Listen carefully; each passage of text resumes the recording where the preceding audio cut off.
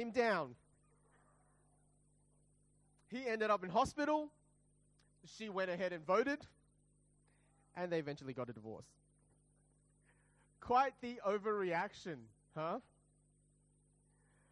Now, if you felt, as we read Numbers 20, or maybe you did it in community groups this week, that maybe the Lord God overreacted a little bit.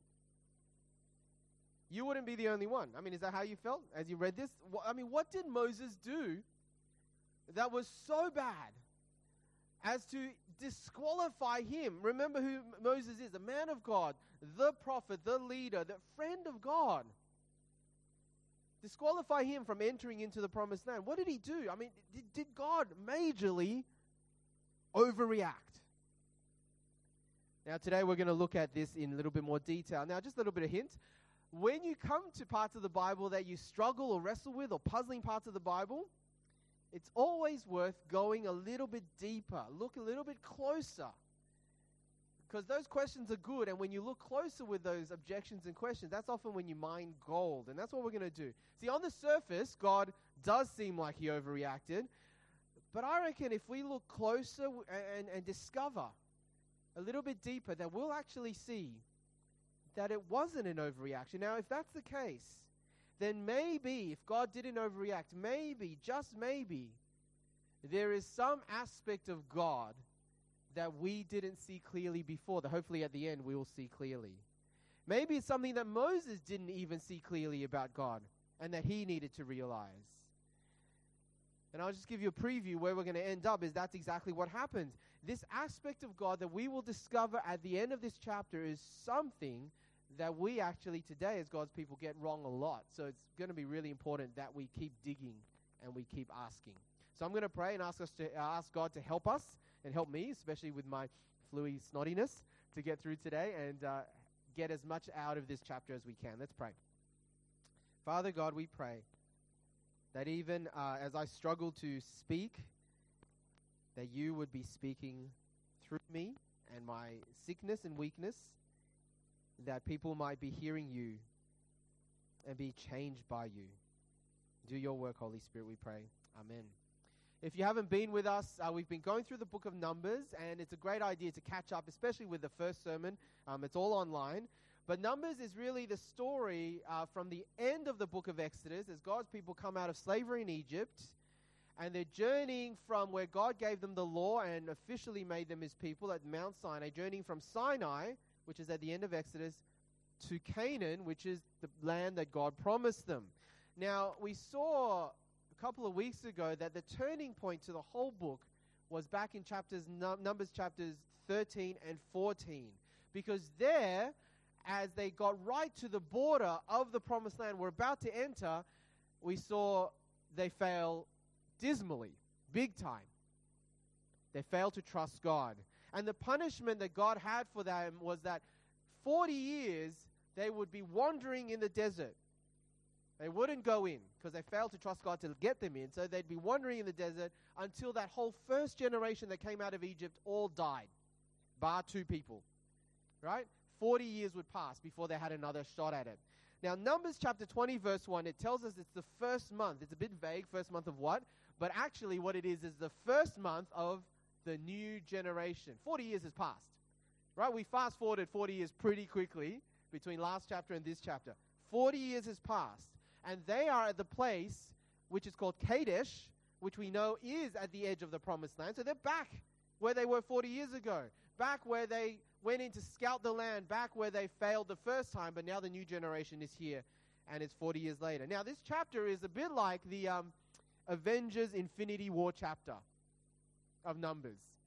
Because it starts sad, it ends sad, and it's sad in the middle, and pretty much everyone dies. So, the chapter... Oh, sorry, did I just give it away? You knew that everyone was going to die. Well, actually half. But anyway, let's not go there.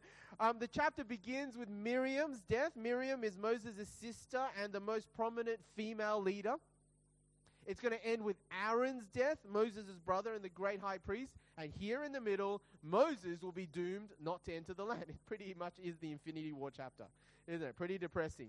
Everyone, you see, of the Exodus generation, minus 2 people, Joshua and Caleb, they will all die, as God said. And here's the sad thing, including these 3 leaders. So let's go. If you want to follow on your outlines, I've got 3 points. I'm up to point 1. Now, we read earlier this chapter, Kerry read for us. It appears to be one of many grumbling stories in the desert, because we've had so many in Numbers, right? Now, you remember in the second sermon of the series, we started with chapter 11. If you have a quick flipper, look at chapter 11. Chapter 11, verses 1 to 3 is there's the pattern of the grumbling. Remember the first sermon of Numbers? Everything is good in chapters 1 to 10. First bad turning point, chapter 11. And the first 3 verses really sets the pattern there. We won't read it, but if you scan it, you'll see that what's going to happen is Israel will complain or grumble. And then God will get angry and then punish them. And then Moses will intercede, speak on their behalf. And then God will turn back the punishment. And then the place will get a name, okay, that they grumbled at. That's basically the pattern of the grumbling. And we've seen that pattern repeated again and again. So in chapter 11, they grumbled about manna. In chapter 13 and 14, the big chapters, they grumbled about going into the land. Last week with Dom, you heard, they grumbled about the priests and the leaders, all right? And now they're grumbling about what? Water. They haven't got water. And as we read earlier, this grumbling leads to near mutiny. And like in chapter 16, Moses and Aaron, at the report of the mutiny, well, they come into God's physical presence. They go to the tent of meeting where God chose to dwell among the camp, and they're face down, right? They're expecting something big's going to happen, and then God responds. And his response is he gives Moses instructions about how to perform a water miracle. And Moses was to take the staff, which was the staff he used to perform miracles in Egypt. He was to go before the people. He was to speak to the rock, and the water would miraculously come out. That's what God tells Moses to do. And we read that Moses begins to do that, but instead of following God's instructions to speak to the rock, well, he instead loses his temper, it sounds like. He speaks to the people instead, and then he strikes the rock twice with the staff. Now the water still comes out miraculously, but that's where God is unhappy. And the consequence at the end of the chapter is that Moses comes under judgment and is barred from entering the land himself. Okay. So once again, we got to ask the question. Yes, what he did wasn't following God's instructions. It was bad, but did God overreact? Don't you feel sorry for Moses? You might be feeling even more sorry for Moses when I show you what happened 40 years ago in Exodus. Let me read it out. Just follow. It's a bit of a long passage, but it's really worth reading because it's the background to this. The whole Israelite community set out from the desert of Sin, traveling from place to place as the Lord commanded. They camped at Rephidim, but there was no water for the people to drink. So they quarreled with Moses and said, "Give us water to drink." Moses replied, "Why do you quarrel with me? Why do you put the Lord to the test?" But the people were thirsty for water there, and they grumbled against Moses. They said, "Why did you bring us up out of Egypt to make us and our children and our livestock die of thirst?" Then Moses cried out to the Lord, "What am I to do with these people? They're almost ready to stone me." The Lord answered Moses, "Go out in front of the people. Take with you some of the elders of Israel, and take in your hand the staff with which you struck the Nile, and go. I will stand there before you by the rock at Horeb. Strike the rock, and water will come out of it for the people to drink." So Moses did this in the sight of the elders of Israel, and he called the place Massah and Meribah, because the Israelites quarreled and because they tested the Lord, saying, "Is the Lord among us or not?" Okay, that's interesting, isn't it? In fact, it's so similar that some scholars think that it's actually the same incident. But it's not, because it's a different time, a different location.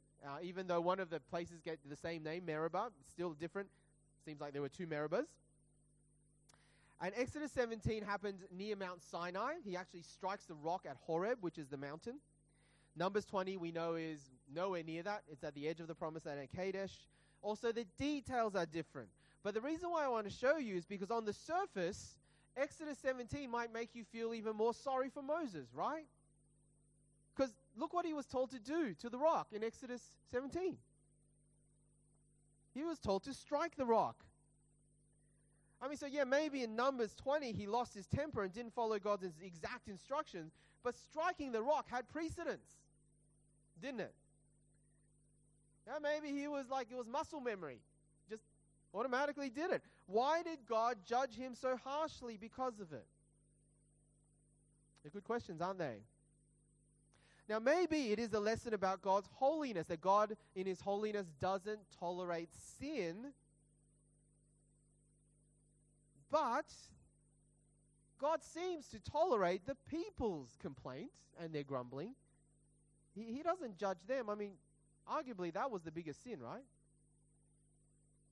Or maybe this is a lesson about leaders and God expecting more from his leaders. The more you're given, the more is expected. Moses was closest to God, given most responsibility. God revealed most to Moses, and maybe that's why he had the harsher punishment. Now, certainly that's a theme in the Bible. The New Testament book of James said that leaders or teachers will be judged more strictly. But is that all there is to it? We're going to go to point number 2 now, because we're going to look carefully at the details and see if we can answer the question, did God overreact? Now, the key to Moses doing the wrong thing is in verse 12. So back to Numbers 20, look at verse 12. God says, because you did not trust in me enough to honor me as holy in the sight of the Israelites, you will not bring this community into the land I give them. You got the 2 key things that Moses did wrong. It was firstly a heart thing, and then secondly a holiness thing, okay? Firstly, he lacked trust. He didn't trust. That's a heart problem. He didn't trust in God enough to then honor God's holiness. That's the second thing, God's holiness, heart and holiness, or trust and holiness. So we got to ask the question, looking carefully at what Moses did, in what ways did Moses' actions show up a very serious and deep heart attitude? A heart attitude that didn't trust God. Now, you got to keep in mind, back in chapters 13 and 14, not trusting in God was the reason the Israelites as a whole rebelled against him and couldn't enter into the land themselves. Not trusting in God is a serious thing when it reflects an attitude of the heart. So in what way does Moses' actions show that his heart of hearts didn't trust God? That's the first thing. And then the other thing we're looking for is in what ways did Moses' actions fail to uphold God's holiness, right? His holiness. If we can answer those questions, I think we're going to get to the bottom of it. Now, we're going to look at the details by firstly remembering the context. Remember, who are the Israelites, the people or the assembly in Numbers 20?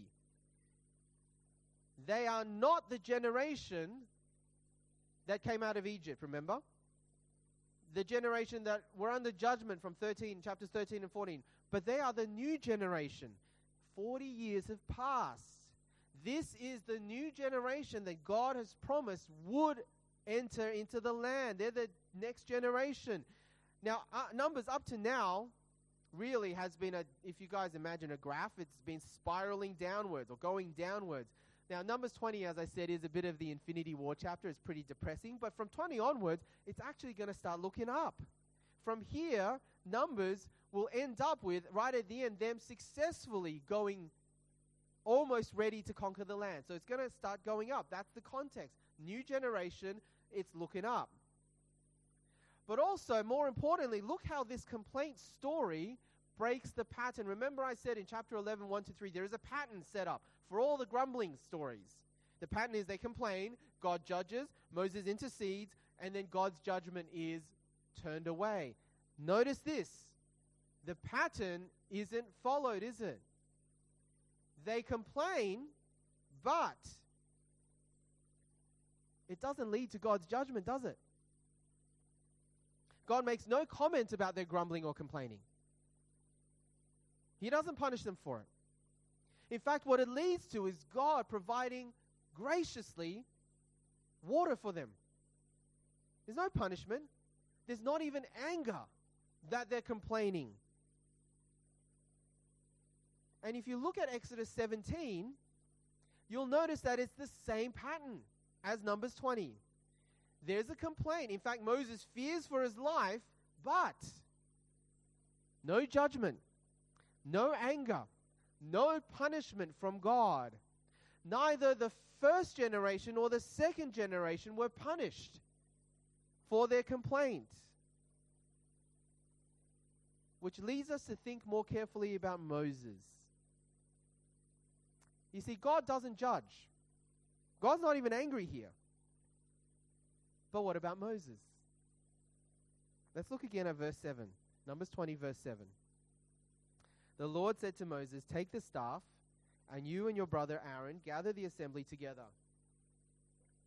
Speak to that rock before their eyes, and it will pour out water.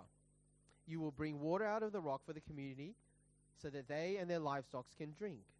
Verse 9, so Moses took the staff from the Lord's presence, just as he commanded him. He and Aaron gathered the assembly together in front of the rock. And Moses said to them, "Listen, you rebels! Must we bring you water out of this rock?" Then Moses raised his arm and struck the rock twice with his staff. Just to check you're awake. Water gushed out, and the community and their livestock drank. You see, Moses is angry. Moses is furious. Moses acts and speaks in a way he feels the people deserve to be spoken to, which is very out of character for him. See, up to now, every time the people rebel and threaten Moses' leadership, even directly to him, he has seen that the rebellion isn't actually against him. He's not taken it personally. He's always seen that it's actually against God. And so every single time it's happened, he humbly and meekly trusts in God to set things right, to vindicate his leadership. But not this time, you see. Moses speaks as though their offense was against who? Him. And it's now up to he and Aaron to fix things up. You notice his words. He says, "Must we bring you water out of this rock?" That verb, bring out, is a very important verb. In verse 5, Israel say to Moses, "Why did you bring us up out of Egypt?" Again, bring out. That's the verb, bring out. The verb that always is used when it's speaking about what God has done for his people. It's what God does. He brings them out of Egypt. He brings them water out of the rock. Not Moses. But you see, Moses, he now puts himself in the place of God.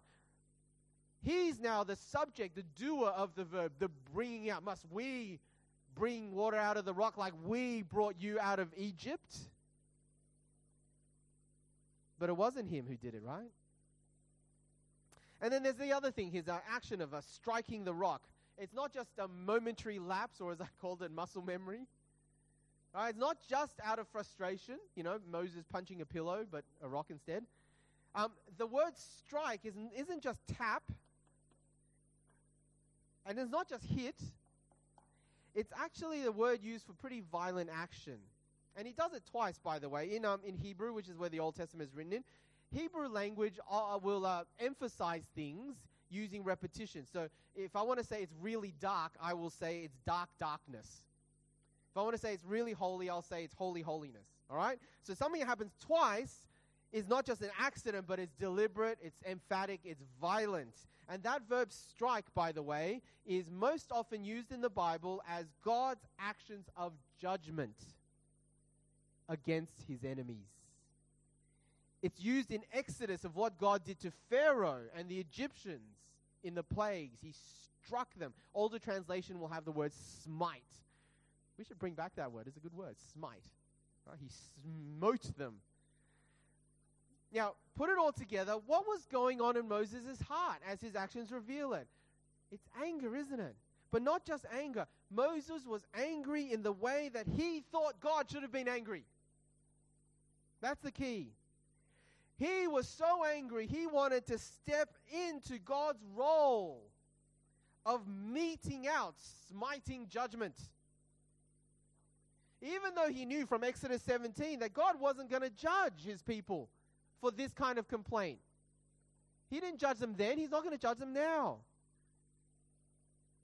And see, that's the problem. Moses, who is so much like us, so flawed like us, he got proud. He failed to let God be God. He wanted to take matters into his own hands. He put himself in God's place. and in so doing he failed to honor God as holy. That's the second thing. So let's think more about holiness. The word holy literally means to set apart, or someone who's different or distinct. Now, God being holy means that God is different. He's distinct. He's not like us or anything else he's created. Now, we usually associate God's holiness with his purity and therefore his judgment, don't we? And that's right and good, because that's often how the Bible speaks of his holiness. But it's not always the case here and elsewhere that God's holiness is just about his holiness against sin. Have a look at Exodus 34 verse 6. The word holiness isn't used, but you see what God is revealing himself as. He passed in front of Moses proclaiming, the Lord, the compassionate and gracious God, slow to anger, abounding in love and faithfulness. Do you see, God is also holy, that is unlike us, distinct, set apart from us in his mercy, in how patient he is, in how kind he is. Where Moses wanted to judge, where Moses might lose patience, and I think we sympathize with Moses because we would too. Well, God is different, you see. God is holy. He's not like us. He's not like Moses. God is slow to anger. He's abounding in love and faithfulness. You see, what should Moses have done if he had trusted? And if he had upheld God's holiness, he would have trusted God to show mercy. He would have trusted God to be patient with these rebels. He would have trusted God to be God.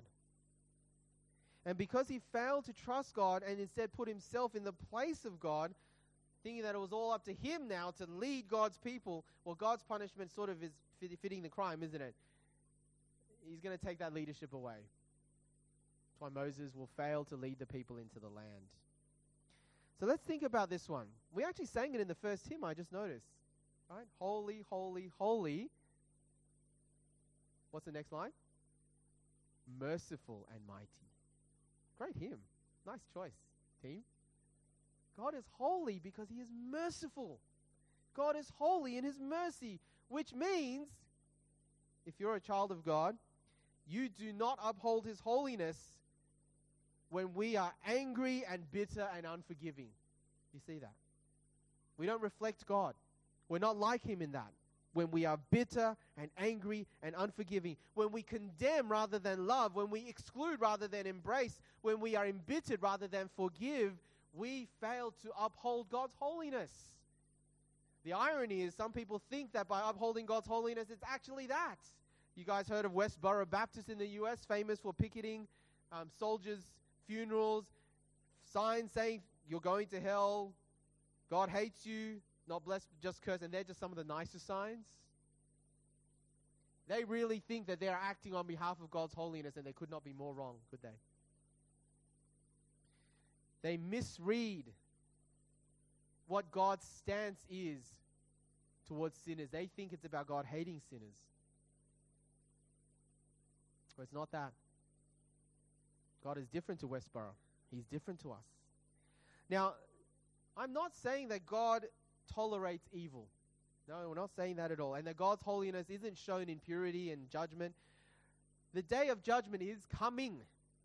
Right? The Bible speaks of that. Jesus spoke of the day of judgment. And he, of all people, speaks of the reality of hell. But the key to ask ourselves now is, what is the time right now? What period in history are we in now? What is God's stance towards sinners and rebels now? Because that's the important question. I'm up to my final point. And to answer that, you know the famous verse of the Bible, John 3:16 and 17, don't you? For God so loved the world. What is his stance towards the world now? He so loved the world that he gave his one and only Son, that whoever believes in him will not perish but have eternal life. And notice this next verse. Why did God send Jesus? He didn't send his Son into the world to condemn the world, but to save the world through him. What is God's stance towards sinful and rebellious people right now? Does Westboro Baptist have it right? Or did Jesus' own disciples have it right? Do you remember in Luke chapter 9, they don't get welcomed by the Samaritans. So Jesus' disciples say, Lord, should we call down fire from heaven and blast these guys out of the... And Jesus rebukes them. Or at Jesus' arrest, his chief disciple Simon Peter grabs a sword and cuts off the servant's ear. Do they have it right? Is that what Jesus came to do? No. God sent his Son into the world not to condemn the world, but to save. When John 3:16 says God so loved the world, God's love is not saying God's love is so big because the world is so big and there's so many people in it. It's true, but that's not John's point. God's love is so big not because the world is so big, but because the world is so bad. Because every time the word world is used in John, it's about the world that's turned its back on God. God so loved that world. That's why his love is so big, because the world is so bad. And yet God is what?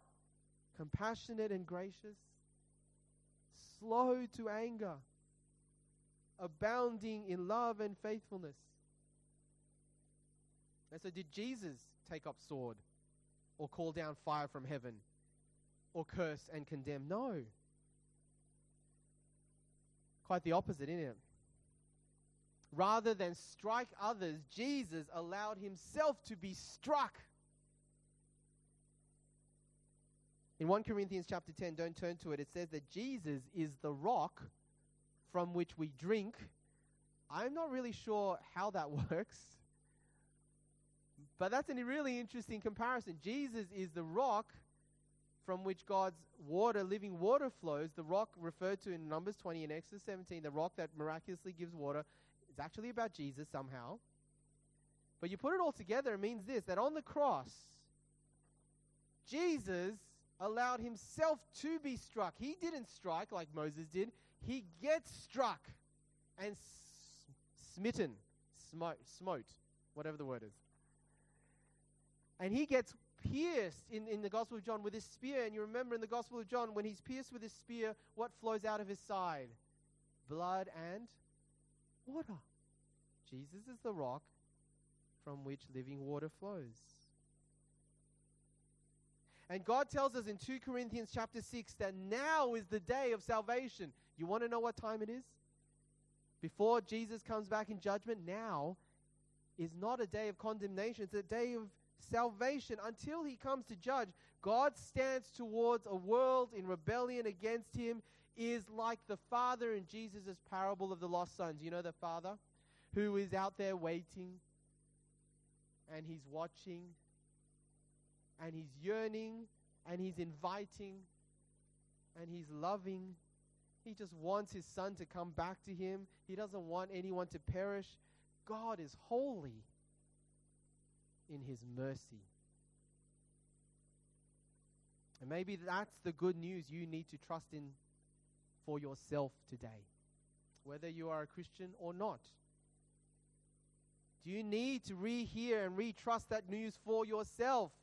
That God isn't like anyone you know, no matter what you've done, no matter how far you've walked away from him, no matter how many times you've sinned and rejected him so far, now is still the day of salvation.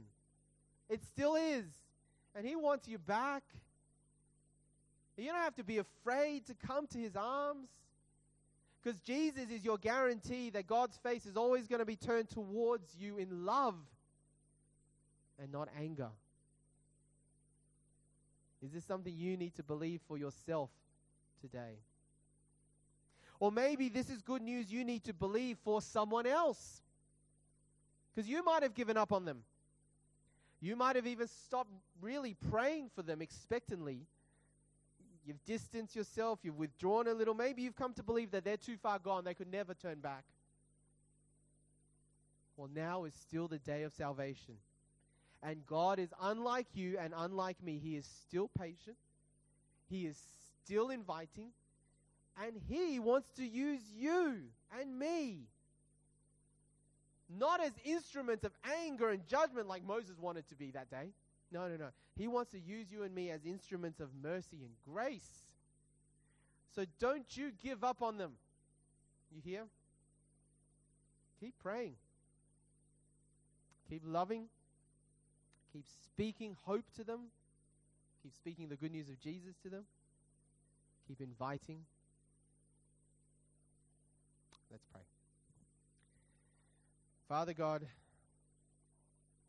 we pray that as we've had a new glimpse of your holy mercy and holy love, that we would hold out to ourselves and the world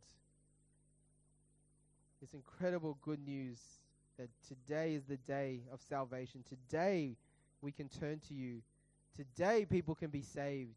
Oh, how we long that today people would be saved in our midst. And no matter what people have done, no matter how far we think they've gone, may we not give up on them, because you have still set apart this day as a day of salvation. Amen.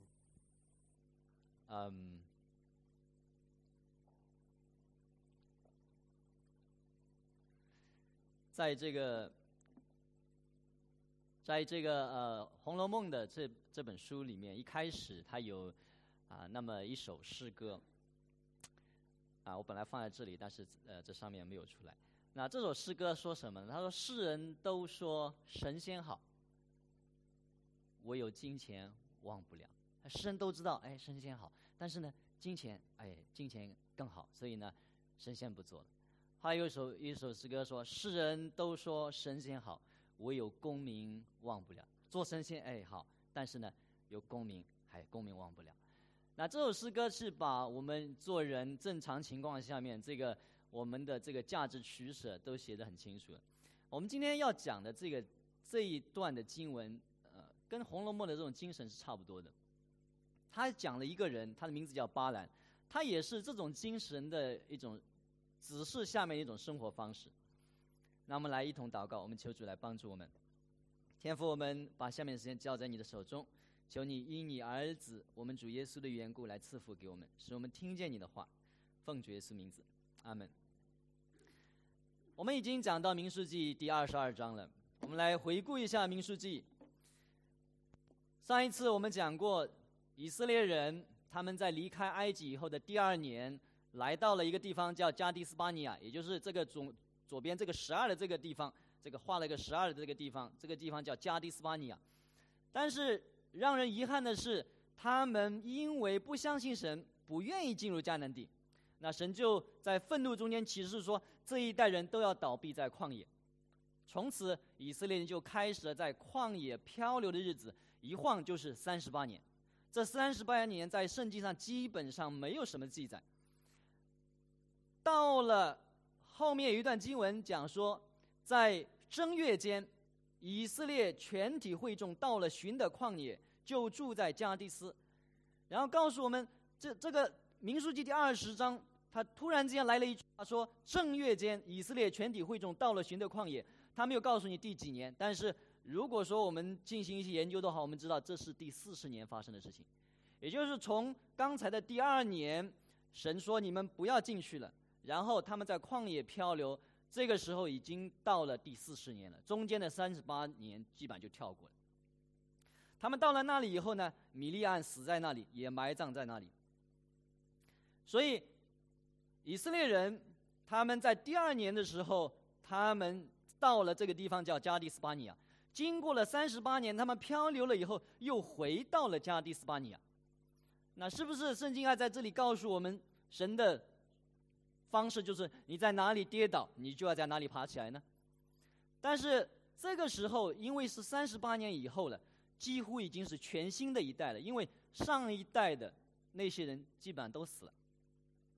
接下来发生了几件事情：1月份，摩西的姐姐女先知米利暗死了；5月份，摩西的哥哥大祭司亚伦死了。然后神就吩咐他们说：“好，你们现在从西奈半岛的南端，这个下面有一个地方在11这里，你们从这里绕行，然后再到约旦河的东岸。”所以第一次神叫他们是从加迪斯巴尼亚直接进去，第2次呢，神没有用这种方法，神让他们从这个西奈半岛这个南端的这个以寻加别这个地方绕行，绕过以东，绕过摩押，绕过亚门，所以这样一种到约旦河东，也就是我这里打个箭头，这里是多少？15、16的这个地方，从那个地方进入迦南地，也就是说，这个进入迦南地的这个方向路线是不同的。当时约旦河东岸有2个国王，一个是亚摩利人的国王西宏，一个是叫巴珊王噩。以色列人已经把他们这2个国王打败了，夺得了他们的土地。这个时候，以色列人就安营在大概在15、16的这个地方，在这个摩亚平原住在这里，准备过约旦河。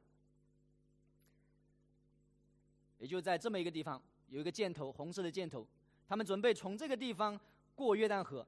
下面这个橘红色这块区域，它是摩亚的这个国家，叫摩亚。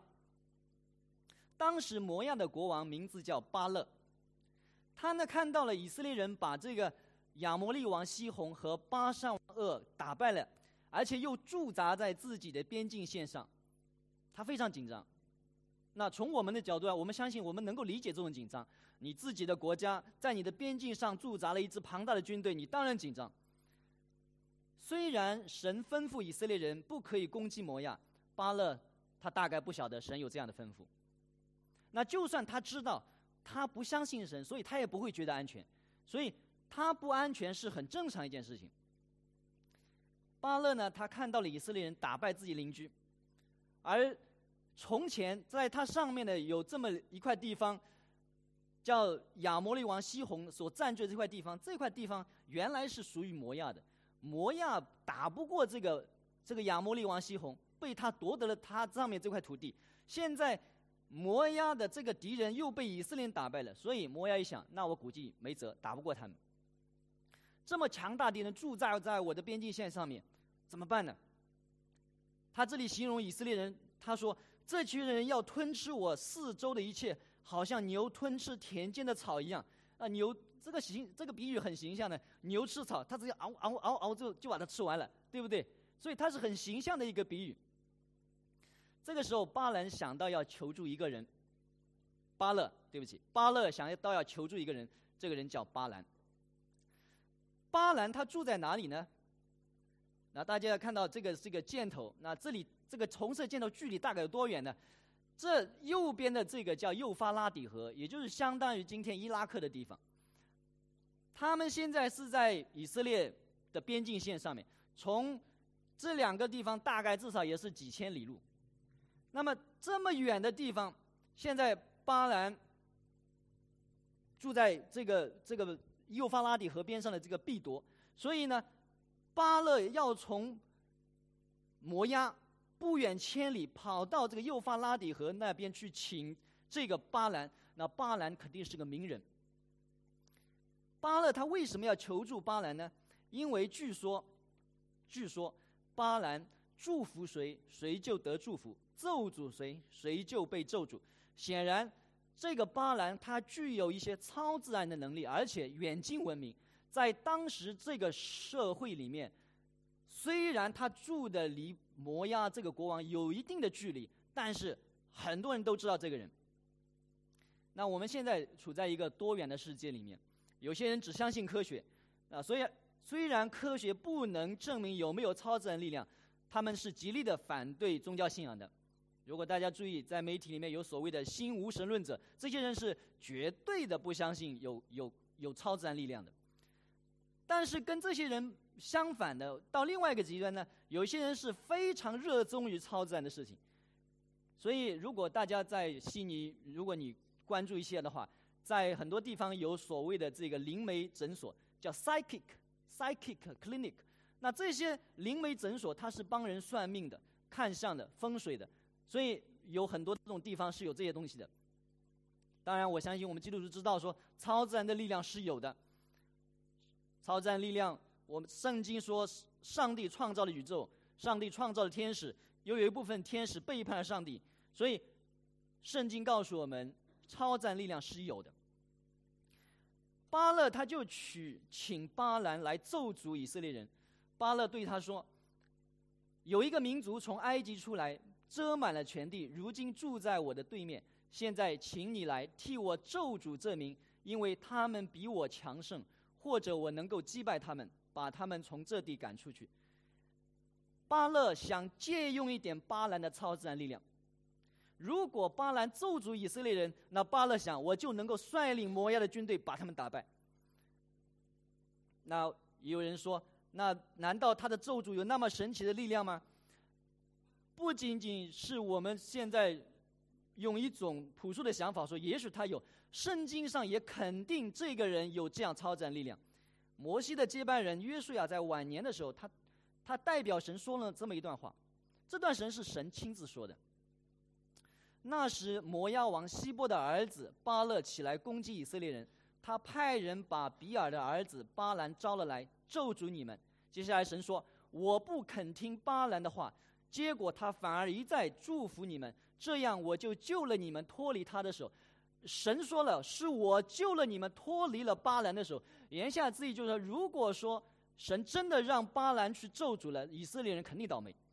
也就是巴兰这个人，他确实具有超自然的力量。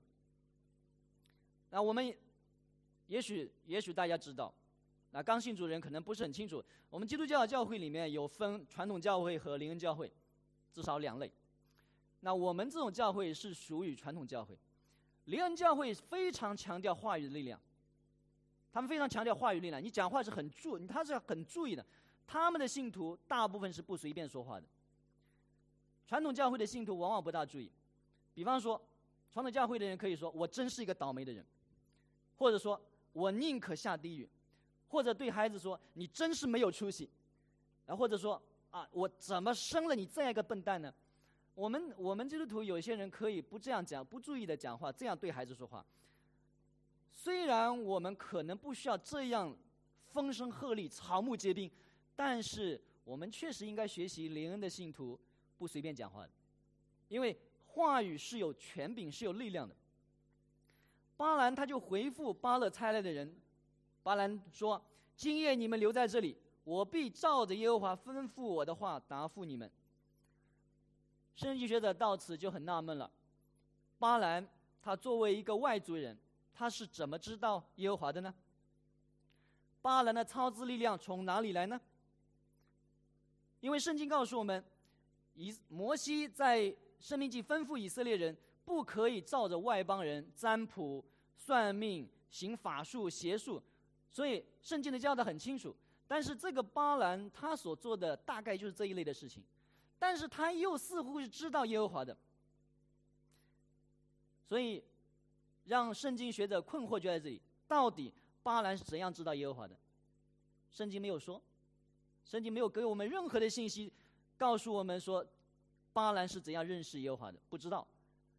圣经只告诉我们巴兰知道耶和华，而且那一天晚上神确实来到了巴兰那里，神就到了巴兰那里说：“与你在一起的这些人是谁呢？”巴兰对神说：“是摩押王希波的儿子巴勒派到我这里来的人。他们说，现在请你来替我咒诅他们，或者我能够战胜他们，把他们赶走。”神对巴兰说：“你不可与他们同去，也不可咒诅那民，因为他们是蒙福的。”巴兰把巴勒请他去咒诅以色列人的目的告诉了神。巴勒请我去咒诅以色列人，那神说：“你不可以与巴勒的使者一起去，你不可以咒诅以色列人，因为他们是蒙福的。以色列人是被祝福的，而且是被神祝福的。”巴兰就这样回复了巴勒的使者，巴勒使者回去了。这第一个回合结束了。巴勒派人去请巴兰，巴兰说：“神不让我去，所以你们回去吧。”第一个回合结束了。巴勒他听说巴兰不愿意来，他就派了更高级别的使者去请巴兰，而且对巴兰说：“你如果来，我可以给你更多的酬金。”巴勒使者对巴兰说：“巴勒这样说，请你不要推辞，我一定让你得到大尊荣，你说什么我都照办，只要你来为我咒诅这些人。你只要愿意来，你说什么我都照办。”巴兰就回答巴勒的臣仆说：“就算巴勒把他给我满屋的金银，我也不能越过耶和华我的神的命令。所以他又说了，耶和华是我的神，我也不能越过耶和华我的神的命令。你们在这里住下，等我得知耶和华还要向我说什么。巴兰的问题就出在这一句，等我得知耶和华还要向我说什么。基督徒大部分的问题也出在这句话，等我得知耶和华还要向我说什么。这句话弟兄姊妹，我再重复一遍，巴兰的问题就出在这句话，等我得知耶和华还要向我说什么。基督徒大部分的问题也出在这一句，等我得知耶和华还要向我说什么。巴勒要什么？巴勒要巴兰去咒诅以色列人。如果巴兰不咒诅以色列人，巴勒会给他礼物吗？因为他的目的就是说，你来为我咒诅以色列人。如果你不咒诅的话，当然不会给你礼物啊。巴兰第一次从神那里得到的回答是什么？神对巴兰说，以色列人是被祝福的，你不可以和巴勒的使者去，你不能咒诅以色列人。所以在这里面，巴兰他有两个冲突的立场。巴勒呢是要巴兰去咒诅以色列人，神说以色列人是被祝福的，是不能被咒诅的。所以这是两个冲突的立场。为什么巴兰现在还想得知耶和华想说什么呢？还要说什么呢？难道耶和华能够出尔反尔吗？他希望耶和华出尔反尔，对不对？但是耶和华能够出尔反尔吗？因为他现在的问题就在于他有两个冲突的立场。巴兰他真的知道巴勒想要他做什么吗？巴勒要他咒诅以色列人。所以我们这里有一个问题要问我们弟兄姐妹，我们知道自己每天在做什么吗？美国有一位很出名的牧师，名字叫 John Piper， 也许大家听过这个人。John Piper 有一次他来悉尼讲道，有一个人他说我开车带你去悉尼逛一逛吧。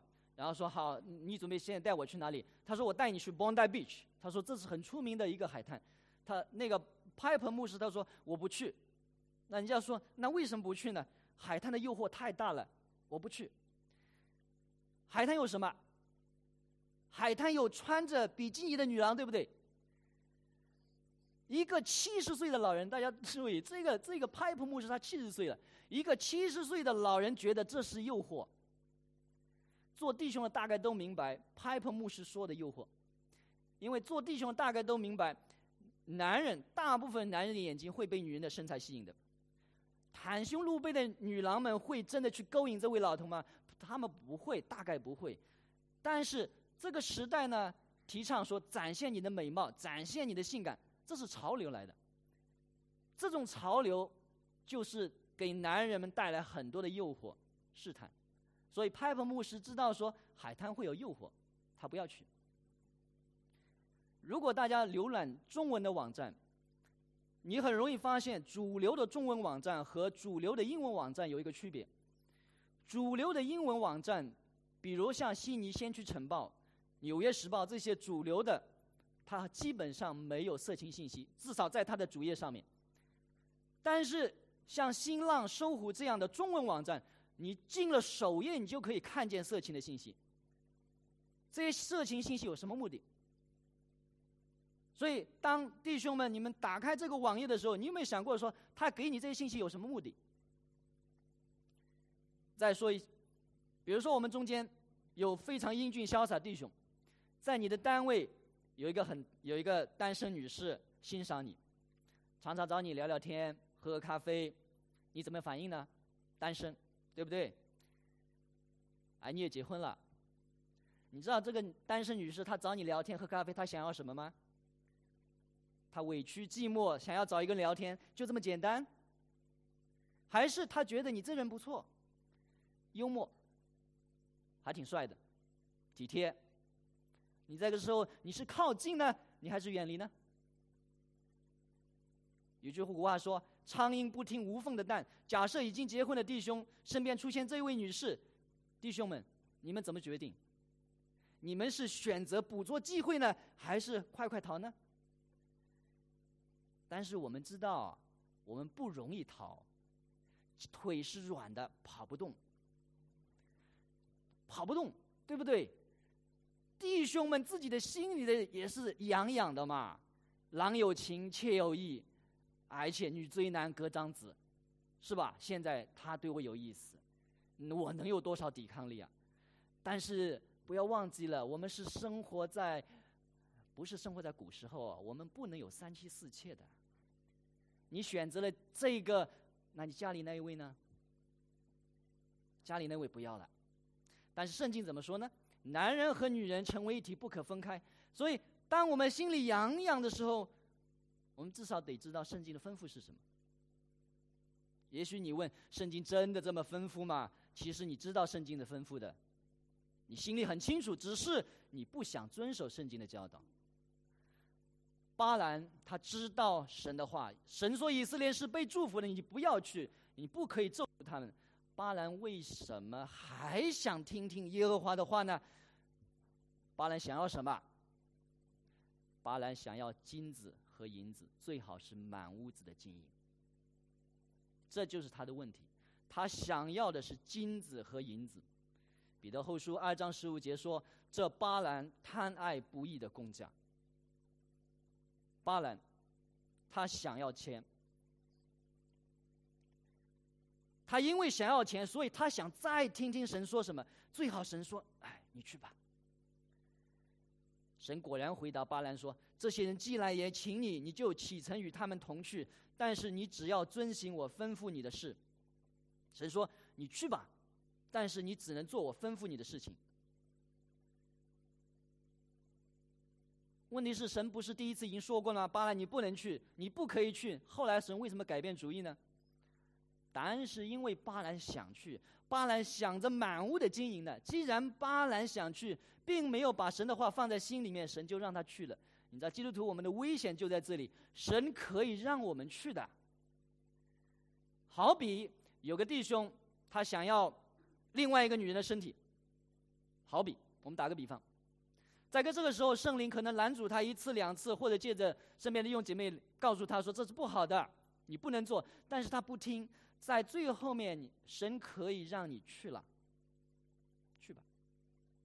所以人的危险就在这里，当神说话的时候，神不会容许我们随便对待他的话。如果我们选择不顺服，神就让我们犯罪了。大家如果知道新约圣经的话，新约圣经讲到圣徒和这个圣灵的关系的时候，只说圣灵的引导，从来不说圣灵的控制的。圣灵不控制，他只引导。控制是什么意思？就是说你一定要这样做，我控制你，你没有自由的。引导是你有自由的。当圣灵引导信徒的时候，如果信徒不愿意跟随，圣灵是不会来控制你的。所以神就对巴兰说，你去吧，但是你只能做我吩咐你的事情。巴兰他听到神允许他去，他估计那个晚上做梦都在想着金子和银子呢，发财了，对不对？机会来了。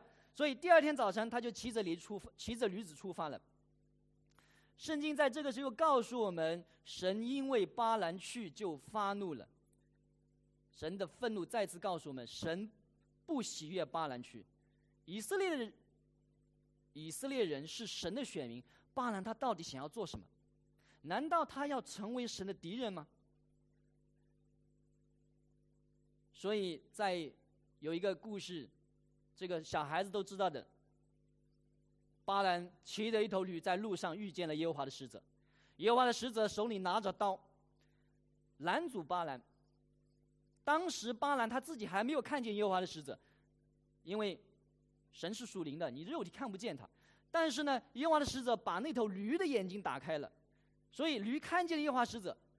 他看到了以后，看到他手里的刀，他就害怕，往这个边上的这个篱笆边上插过去，然后把这个巴兰的腿弄伤了。巴兰很生气，打那头驴。神就让驴开口和巴兰对话。后来呢，神又开了巴兰的眼睛，让他看见耶和华的使者。耶和华的使者对巴兰说，是我来抵挡你，因为你的路在我面前邪僻，意思是你的道路在我面前不正直。耶和华的使者又对他说，如果驴没有从我面前转开，我早已把你杀了，留他活着。如果这头驴没有从我面前转开的话，我就把你杀了，留他活着。巴兰说，我有罪了，我不知道是你站在路上阻挡我，现在你若是不喜欢我去，我就回去。他的问题还在这里，你如果不喜欢我去，我就回去。他真的想回去吗？如果他真的想回去，他还需要问这个问题吗？如果他真的想知道要回去的话，他应该赶紧调转这个驴的头，对不对？但是他还在问，如果你真的要我回去的话，我就回去吧。耶和华的使者对巴兰说，你和这些使者去吧，但是你只能说我吩咐你的话。神还是让他去，而且吩咐他去。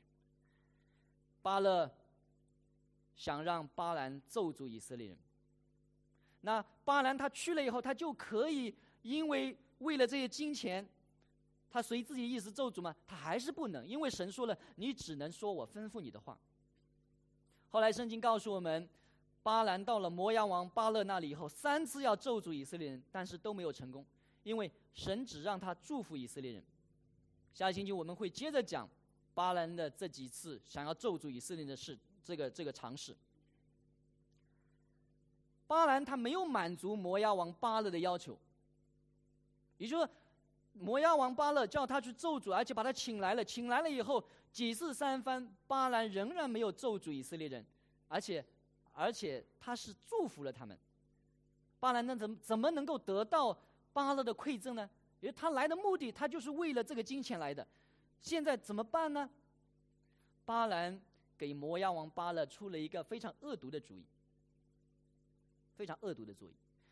他说：“你呢，去找许多年轻貌美的女子，你去找一些女子来，在以色列营地的周围给摩押的神献祭。你去找很多的女子，然后呢，在营地的周围给你们摩押人的神献祭，同时让这些女孩子用身体去诱惑以色列人，和你们这些摩押女子一起献祭。”所以他想了一个非常高明的办法。以色列人果然是挡不住这些年轻貌美的女子的诱惑，就参加了摩押人的献祭活动。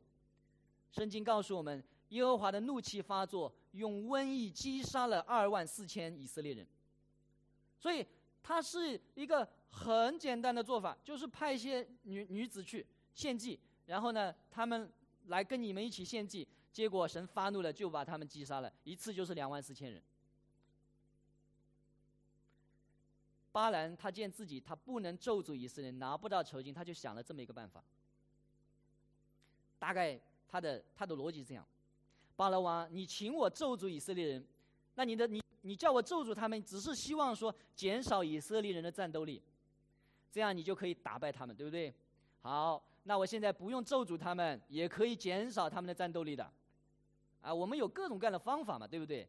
你派一些女子去诱惑他们，让以色列人给摩押的神献祭，这样呢，神就会对他们以色列人发怒，把他们消灭了。这样以色列的这个战斗力不也照样降低了吗？所以殊途同归，我也达到目的了。最后面巴兰有没有拿到这个赏金？不知道，圣经没有说。但是在我们这里，这个故事要给我们一个很深的一个警示。我们要想问一个问题：巴兰他知道神吗？巴兰他知道做事情需要请示神，他自己说什么需要神的许可，他也知道神的大能，他看见耶和华的使者，他也会惧怕，他甚至在他最后这个计谋，其实他也知道神的圣洁。为什么他给巴勒建议这么一个恶毒的主意呢？因为他知道神的圣洁，所以呢，你如果这么做的话，神一定会生气的。所以巴勒他对神是有一点知道的，但是有一个问题是，巴兰他没有真正的认识神，他没有把敬畏神和服侍神当作最重要的事情，他没有把这个敬畏神和服侍神当作最重要的事情。神对巴兰说，以色列人是被祝福的，你不能咒诅。但是他还是想要去摩押。他见了咒诅没有成功，他就想出了这么一个恶毒的计谋，也表明了他是铁着心想要与神对着干。巴兰心里没有对神的敬畏，这是他的问题。他知道神吗？他知道。巴兰不是摩押人，所以圣经告诉我们，他是住在幼发拉底河的这个毕夺这么一个地方，所以他不是摩押人，他不是出于爱国。如果说他是一个摩押人，也许他出于爱国去咒诅以色列人。他从毕夺来到摩押只有一个目的，就是为了金子和银子。人在世界上主要的诱惑也许种类不多，金钱、美色、功名、权力，也许就这么几种。但是就这么几种就能够让我们心灵的眼睛昏暗无光。也许我们诧异，巴兰他怎么会为了金钱而不愿意听神的话呢？其实在我们身边这样的事情有的是。有一个女孩子啊，她来某个教会一段时间以后呢，她也参加了很多的参加了小组啊，也学习了关于圣经的真理，她也知道一些福音，大概对福音还蛮清楚的，就是说你跟她对话的时候，你觉得她其实好像很懂了。她找了一个男朋友，然后说有一天，她说要出去旅行几天，当然跟这个男孩子了，对不对？然后师母就对他说，你们不可以单独出去的，诱惑太大了。一个男孩子一个女孩单独出去旅行，这个诱惑太大了。这个女孩子不听，她说没关系的，我们没关系的。但回来以后呢，就同居了，而且同居了以后就再也不来教会了。也就是在他去以前的那些日子里面，他好像对福音好像很了解了已经。有一些年轻人说，我要先赚钱，我赚了钱以后，我在世界上有一定的名声地位，然后呢我再来读神学做牧师。最后面连人影都不见了。所以金钱、美色、功名、权力，弟兄姐妹，这些都是对我们的试探。对我来说，每一样对我都有吸引力，没有一样对我没有吸引力，每一样对我都有吸引力，所以每一样都让我害怕。我想，如果说我一生都害怕这些诱惑，我应该能够平平安安的到主耶稣那里去。也就是我知道这些东西都很有诱惑力，我很害怕，我一生都害怕，我时时刻刻知道说我要保持警惕，那我大概知道说我走过人生路，然后我能够平平安到主耶稣那里去。如果有一天我没有对这些东西的惧怕了，我就完了。神让巴兰去了摩押，神让巴兰给巴勒出了一个恶毒的计谋，神没有把罪恶扼杀在萌芽的状态。亲爱的弟兄姐妹，神没有把罪恶扼杀在萌芽的状态，神不做这样的事情，这也是我们的危险。你以为说我现在危险了，神最好不要让我有这样的试探。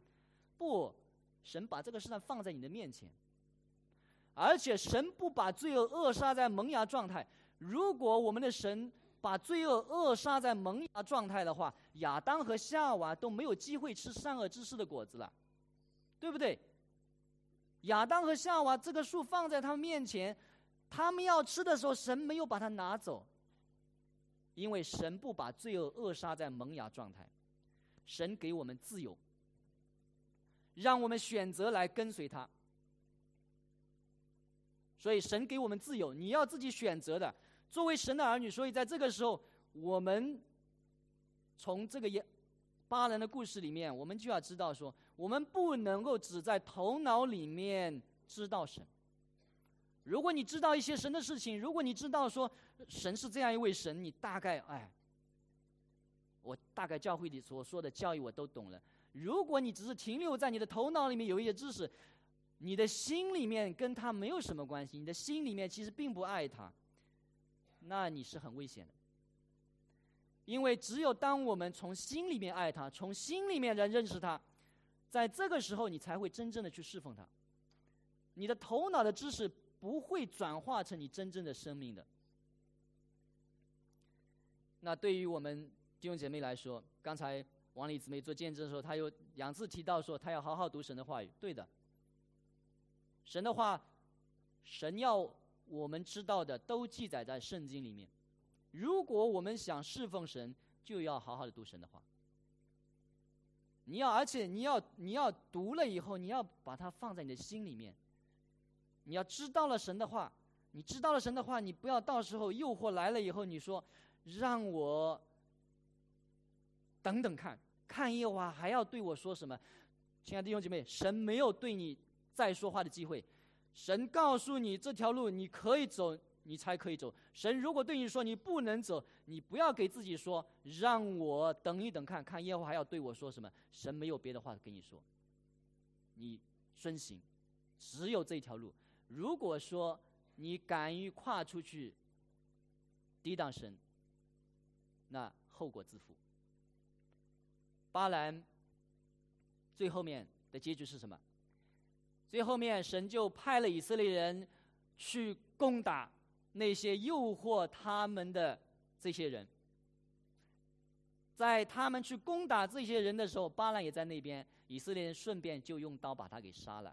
圣经为什么要告诉我们他们也杀了巴兰呢？因为这个人他为了金钱，他敢抵挡神，所以神就用以色列人的刀执行了他的审判。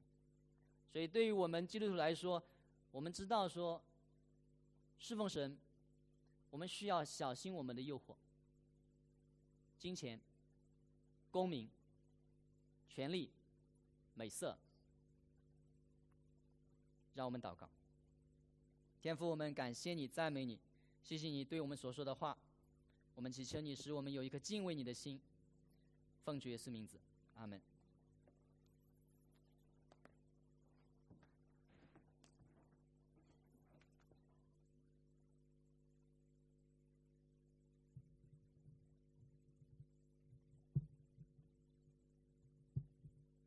谢谢费传道的正道真是对我们很好的提醒现在我们听了神的话，我们要用感恩的心来回应神的话。我们要收自由奉献。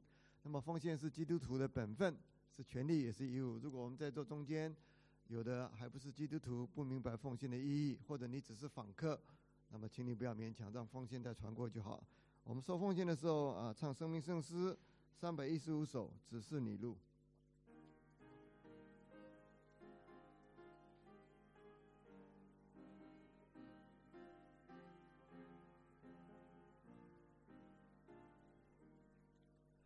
只是你路，主啊，只是你路，求主施恩带领，只是你路，使我行道不偏，命行不平，眼见一光引导在前，只是你路。第2节。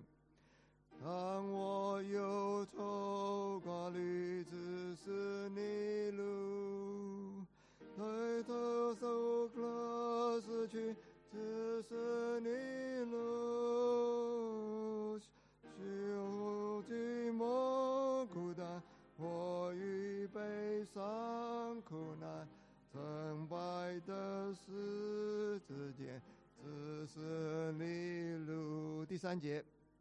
当有一句惊恐，只是你路；当有黑云逼空，只是你路。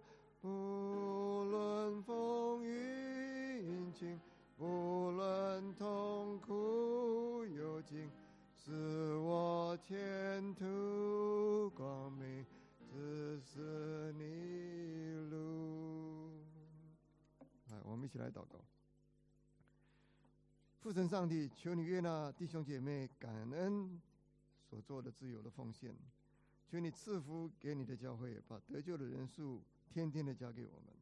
求你保守弟兄姐妹身心灵都能够健壮，软弱的你来加能力，忧伤的你来安慰他们，有难处的你来解脱，有在受罪捆绑的，求你使他们转回，而且来赦免他们。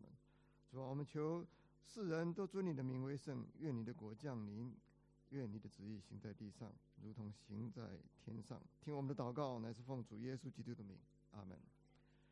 好，我们现在再一次的欢迎大家来到西南区基督教会一起来敬拜神。我们中间有没有第一次来的？可不可以麻烦你举一下手，好让我们认识你？没有，都是老朋友。等一下散会后，在副堂有早茶招待，希望大家能够留步。天气寒冷，大家一起喝杯热茶，大家聊聊。好，现在请看我们次序单的第3页，教会的消息报告。